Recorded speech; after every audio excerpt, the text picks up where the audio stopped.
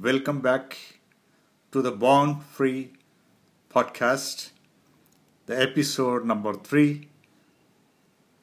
We are learning or hearing about our precious faith and how it is attacked or how sometimes it is looted by the bandits and how we need to be careful about the traps they set in the journey and the route that we take. Jesus was very particular about this in teaching and training his disciples. As he began his ministry, we come to the Beatitudes in Matthew's Gospel chapters 5, 6 and 7. And after teaching quite many things about the kingdom of God, he comes at the conclusion. And in the concluding remarks, he talks about two builders. One is a wise builder and the other is the foolish builder. He is not talking about building.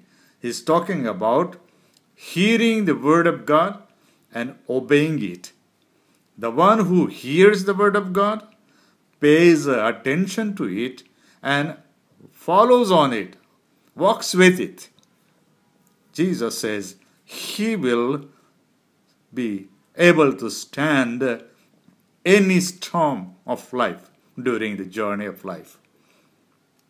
And in chapter 7, verses 21 and 23, he says, "Not everyone who says to me, 'Lord, Lord,' will enter the kingdom of heaven, but only he who does the will of my Father who is in heaven.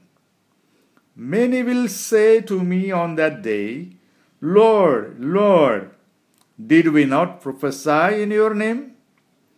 And in your name draw out demons, perform many miracles?' Then I will tell them plainly, 'I never knew you. Away from me, you evildoers. Get away from me, because I don't know you.'" What he means is the people or those who claim to be Christians or who claim to be the ministers of the gospel but do not know Jesus are the workers of the evil or evil doers. And he then comes to a particular point and he says, who are those spoilers or who are the hands of the chieftain who are used as a trap to loot what is precious in the believer's life or in the church life? The first thing is that we need to understand from the teachings of Paul, the same thing he talks about in Colossians. And he said, you need to be very careful how you conduct yourself, how you walk, how you behave. And chapter 2, there are many things he talks about.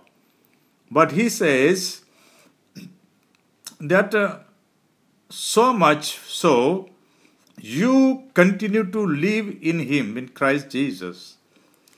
Be rooted and built up in him, strengthened in the faith as you were taught and overflowing with thankfulness. See to it that no one takes you captive through hollow and deceptive philosophy, which depends on human tradition and the basic principles of this world rather than on Christ. He says, be careful, see to it that no one takes you captive. And the same word captive has been translated in some versions as spoil. The same word that is used for loot, the bandits loot. What Paul says, the same thing which Jesus enforced, saying, there are people or the operators or the kind of system which traps the believer and tries to take them captive. First is we need to understand that Paul is talking certain things and Jesus is also talking about certain things. The first trap Satan uses is the false prophets. There is so much to talk about, but I will just tell you a few things about who are the false prophets. In comparison with the Old Testament and New Testament prophetic legacy, let us understand who are the false prophets. Now, false prophet always is a self-proclaimed minister. He never says, "Thus says the Lord." This is what the Lord says. He said, "I say." He's I-oriented all the time. He has another scripture or another revelation contrary to the revealed word of God. He may demonstrate a sign or wonder to deceive God's people. He diverts, replaces God, and leads people astray to strange gods or things of this world. He claims to have a secret knowledge of other world.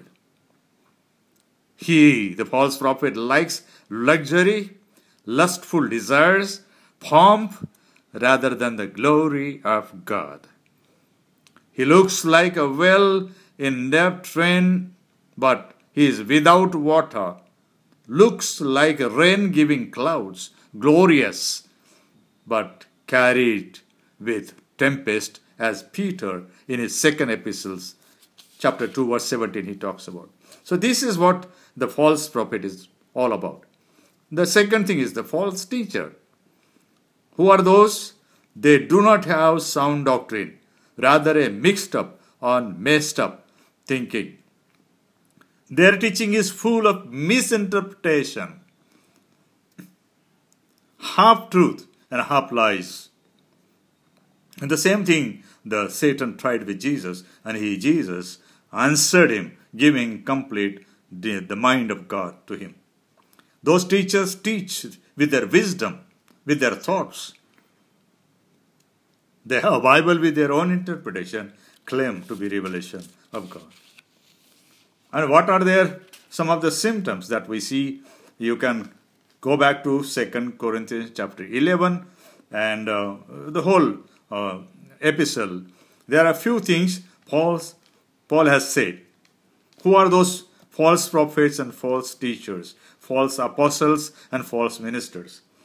They hold secrets, shame. They walk craftily. They handle the word deceitfully. 2 Corinthians chapter 4 verse 2. Verse chapter 10. Walk and war after flesh, outward appearance, commend self, compare with others, prey on others' work. It is all in chapter 10 verses 3 to 15. 11th chapter he talks about they are greedy, they are false, they are counterfeit, they are deceitful, they pose as righteous, seek self-glory, they are boastful. And chapter 12 verse 12 he says, they have title and prestige of an apostle, but there is no power in them. The fourth person that Jesus has said, and Paul talks about it, the healers. And fifth is the miracle workers. Now, when we read all that, we need to understand that these are the agents or the traps that Satan uses to loot the church of God, a believer of God, a disciple of Jesus Christ, so that he can lead or take them captive, take out what is precious with them, and enjoy the lust and the luxury of life. My dear friends, brothers and sisters, we need to be very careful about this matter nowadays. Let us ask God to help us, guide us, and make us alert about those traps of false prophets, false teachers, false apostles and ministers, false healers, and false miracle workers. May God bless you. Take care of yourself, and may God help you to ponder on those issues that Satan uses as traps. Let us pray. Heavenly Father, we pray that you will help us. You will bless us with the discernment of the Holy Spirit and the power of thinking and focused understanding of your word, and help us to be on alert as we walk and journey through. There are traps on our ways which are not sometimes visible, difficult to understand. But we know, Lord, you will deliver us from those traps. Thank you, Father, for giving us Jesus and the precious word with the Holy Spirit inspiration, and we trust that He will continue to sustain us. Thank you, Heavenly Father, for hearing our prayer in Jesus' precious name. Amen.